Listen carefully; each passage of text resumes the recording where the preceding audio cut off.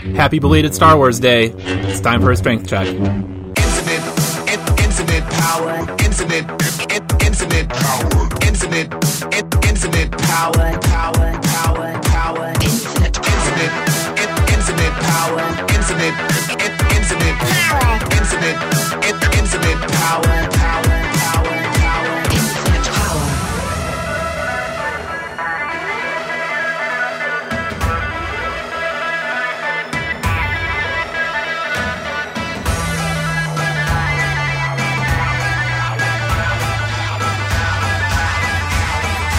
Infinite power. What's up, everybody? This is Dr. Andy Wilczek. This is another episode of Strength Check. I'm recording right now on May 4th, 2019. It is still technically Star Wars Day, so we're going to do a Star Wars cast. Like, I can't not let this opportunity pass me by. How could I be an amateur, newbie, wannabe podcaster and not take advantage of the greatest day of the year? It's Star Wars Day, people. Like, come on. So, I think I've talked about this on here before. If not, it's my show. I'll do what I want. I have been a Star Wars fan my entire life. I'm unabashedly a fan. And, you know, this is something that I might have talked about on here before, but in this age of, like, being hypercritical of everything and everybody has to be a critic and everybody has to nitpick stuff into oblivion, I've made a conscious choice that I'm going to allow myself some things in my life that I'm not going to criticize, that I just need to have as, like, absolute just fun.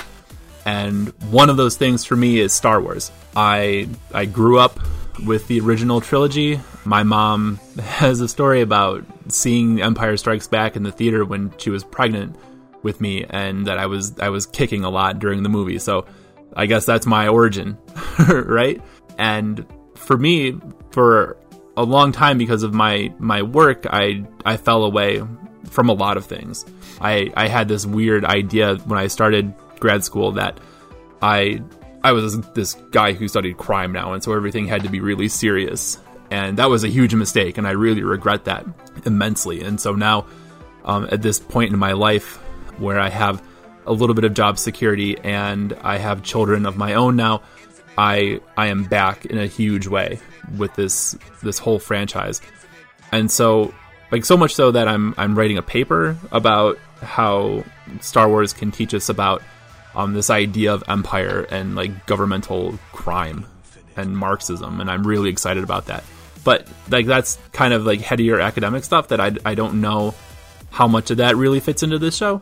I just think this is a cool opportunity for me to dork out about one of the most important things in my life. Like, to prep for the show today, I just watched the Star Wars Always trailer that came out a couple of months ago. Fastest 5 minutes of my life every time I watch that thing, because, like, I've seen these movies so many times and watched the shows so many times, and I've read a lot of the new books that have come out. And when I was a kid, I read some of the older ones too, but to be honest with you, I don't really remember a whole lot about it. But I've been around these ideas my entire life and these people my entire life that I don't think it's really an exaggeration to say that they're almost like family. Because that's one of the things about growing up, right? And those of you who are listening who've had me in class before have heard me say hundreds of times that when you grow up, you get to pick your own family.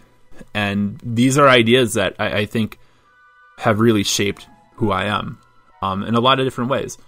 So, like I said, I'm not in a position where I'm going to, like, really pick these apart. This isn't another podcast that's going to be really hypercritical and nitpicky and kind of complain about Disney or complain about George Lucas or complain about this actor or that actor or whatever. Like, the entire thing to me is brilliant. It's so much fun. It teaches us so much about not just, you know, this idea of what everything that the Empire represents and the legacy of that and some of the larger good and evil stuff, but I think that there's a lot about the theme of the entire series is about destiny. And do you have a destiny or do you create your own destiny? And I love that idea. That is something that I think about probably every day when I'm struggling with imposter syndrome, or I'm really frustrated with, like, one project or another, or things aren't going the way that I want to, or something like that. I ask myself, is it just not meant to be this way, or is it because I'm not doing something right? And I'm not really a religious person. I am somebody who thinks that you make your own luck in some instances, in some ways. And so maybe this idea of fate and destiny is something that I need to consider a little bit more. It's also something that I think is helpful when you find yourself struggling to be great, right? You find yourself struggling to be, I don't know, you're trying to be powerful, you're trying to have some kind of effect, you're trying to matter. Maybe that's the word I'm looking for. You're trying to find yourself in a position where you matter. And for a lot of people, there is this tendency to just give up to frustration and cynicism. And I will admit I was one of those people for a very, very long time. I was very angry and felt very isolated and very frustrated with everything going on, until I decided that I was going to try to start making my own luck and try to build something on my own, right? And so I don't know, I think Star Wars has, like, it creates opportunities for us to think about that and think about what we're meant to be and what we're meant to do, and kind of give us. So I'll put it like this, okay? And I'm not going to go through like quotes of the movie or anything, but I would say of all of the movies, I probably watched Return of the Jedi the most. When I was a kid, when we first got cable, my parents bought a VCR. They taped the original movies off of HBO, and somehow, somewhere along the way, there was this making of Return of the Jedi thing that I guess Lucasfilm put out, or 20th Century Fox put out, and I probably watched the making of Return of the Jedi as many times back then when I was a kid as I actually watched the movie itself, and I was just captivated. I think that short documentary is probably what made me fall in love with movies, and it's why I'm thinking about adding this, taking this gamble with this MFA in my career right now, is because of this thing that I watched when I was a kid. But anyway, the whole beginning of Return of the Jedi is really just about how our protagonists are kids, basically, and there's a line in there about delusions of grandeur, and how on the outside, like, if we had no idea who these people were, the plan that they're trying to pull off in the beginning of the film seems absolutely just stupid and insane and impossible, and you're going up against this crime lord, and you're just a couple of dumb kids, and you're going to do this thing? But of course, because it's Star Wars, they pull it off, and everything works out well in the end, and everybody wins, of course. And so I guess I find myself thinking sometimes about, like, our own delusions of grandeur, the chances that we try to take, the gambles that we make on ourselves, to people on the outside can seem like really delusional, or there's no way that this is going to work. You're just some dumb kid. You're just some guy. Like, it's never going to happen. Why are you bothering to waste your time with this? Just give in and be like everybody else. Get yourself a 6-pack. Here's some dumb thing to distract yourself with. You're just going to be another average nobody. But I think that Star Wars teaches us that it's okay to buy into these delusions for ourselves, and it's okay to go for it. And I also think that the films teach us that, you know, you can take these chances on yourself and have it work out, but still have it be the end of the world, right? Like, I heard people kind of complain when The Force Awakens came out because it made them sad. And it made them sad because they left at the end of Return of the Jedi and everything was happy. The Empire had been defeated.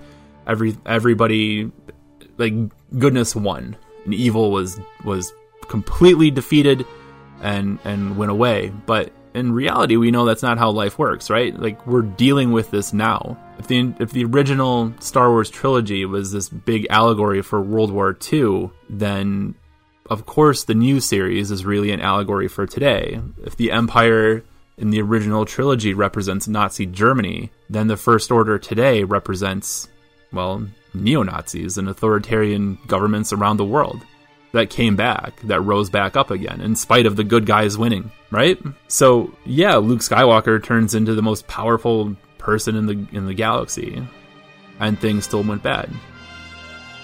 And so I think that there's, like, an interesting sort of lesson there, one that I'm not smart enough to really articulate right now, but it's kind of thought experiments like that make me really love the movies completely. And I also recommend, if you are somebody listening to this and you haven't watched the prequels or given the prequels a chance in a long time, maybe you've fallen into a trap that a lot of people have fallen into about those, I would really urge you to give them a second chance, or maybe a third or fourth or fifth chance. Because there are things that might not hold up so well, but overall, thinking about those movies in terms of, knowing it's all building to this inevitable rise of the First Order and whatever is going to happen in Rise of Skywalker coming out later this year, like, that movie needs me to plug it.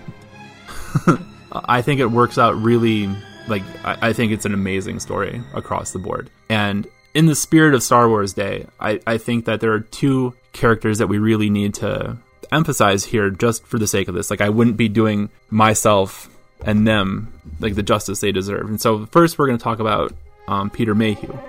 So Peter Mayhew is the actor who played Chewbacca in the majority of the films, and he passed away recently. And as somebody who's been watching these movies my entire life and is on the wrong side of my 30s, and part of growing up is seeing the people that you grew up caring about pass away, right? And so all of these major cultural figures from my childhood, unfortunately, that's life, right? But what I think is interesting, somewhere in some memorial about Peter Mayhew that I was looking at over the last couple of days, somebody mentioned that we need more Chewbaccas in the world. And that when little kids play Star Wars, when I was a boy growing up, everybody wants to be either Luke Skywalker or Han Solo. And today, maybe kids want to be Poe, maybe kids want to be Rey. I hope kids want to be Rey. Rey's awesome. Kids want to be Finn. I don't know how many people want to be Chewie. How many people have wanted to be Chewbacca over the years. Which is too bad because, in the context of the films, Chewie has been the bedrock, right? Chewbacca is the only character who knows everything that has happened from before the first movie through the present. And he's just willingly kind of staying quiet about it, right? Him and R2-D2. R2 knows more. R2 knows everything. R2 might actually be the narrator of the entire thing, but I don't know. It's weird to think about the entire, how many movies have there been? 11? as just R2-D2's running diary, which it might be. But Chewie rocks, right? Because he is the most faithful character that we see. Chewie never has a moment where, even at his most despondent or his biggest moments of despair, he doesn't run away from anything. In the books that have come out to kind of fill in some of the gaps in the new canon, the only time Han and Chewie split up is because Chewie's going back to save his family, right? And help his family out. And so they're apart for a time. But we know that eventually somebody comes calling, Han comes calling, and they're reunited, because obviously they're in the new movies together. And he does this without question, right? He's loyal without question. And I think that's a character trait that more people need.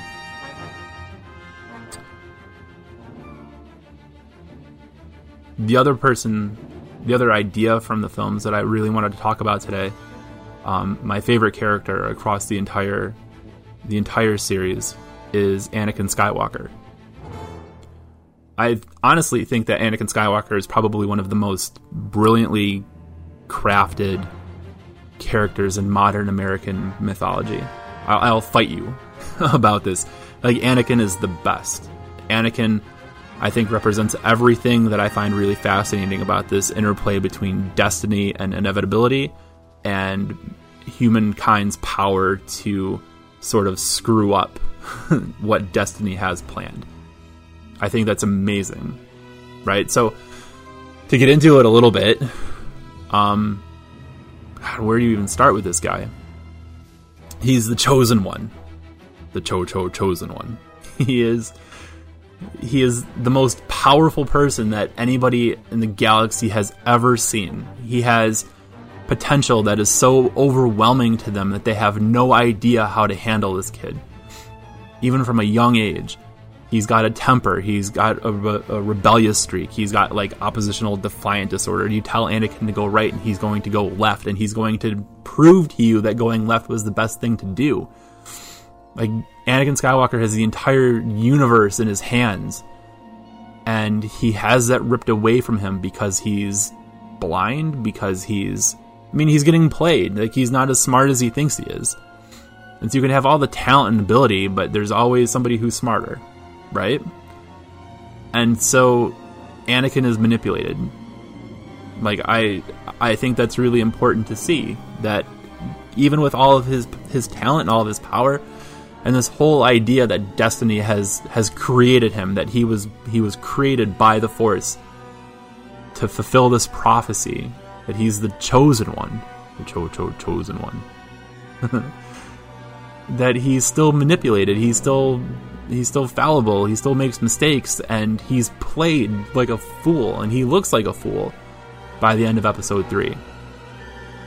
And it's so sad. Like, I think the story is so sad that he has all of this ability and he has this incredible future, and looking into this as an outsider into this completely fictional world, you're cheering for him, you're cheering for them, and he throws everything away because he's angry and he's manipulated.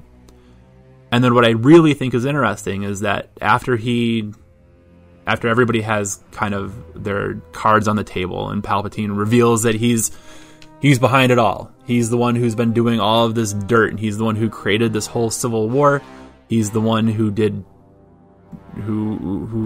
he's responsible for the downfall of the entire system that they're used to living in, and Anakin is known for his entire life. And Anakin himself has been physically destroyed. Obi-Wan Kenobi leaves him for dead. His arms and legs have been cut off. He's burned half to death. He still has that potential. He still has that strength inside of him, right? His ability is not limited to his physical skills, but because he's lost those physical skills and he's trapped inside of this suit of armor for the rest of his life, that he's still useful to Palpatine, but he's not as useful as he was. And we know from the books and the comics and the stories that have come out that kind of fill in some of the gaps between the movies, that for his entire time as Darth Vader, that the Emperor basically went out of his way every opportunity that he could get to mess with him. That they are in like it's almost child abuse. Like, I guess that's probably the only parallel that I can think of, that the relationship between Sheev Palpatine and Anakin Skywalker is comparable to a father emotionally, psychologically abusing his son. And he goes out of his way to torment Anakin. And Anakin's living with all of this regret over what happened. In one of the comics that's come out, and I'll look it up and we'll plug it in the show notes because I'm drawing a blank on who wrote it right now. We see Anakin have this, like, almost like a daydream very early in the days of being Darth Vader. He has this daydream about going back and finding the Emperor and killing the Emperor, and then seeking out Obi-Wan Kenobi on Tatooine and taking his mask off and begging for forgiveness or a quick death or something. Basically trying to be, what's the word I'm looking for? He's trying to be penitent for what happened. And in that moment, he kind of realizes that, not that it's too late, but that nobody would want him back for what he had done.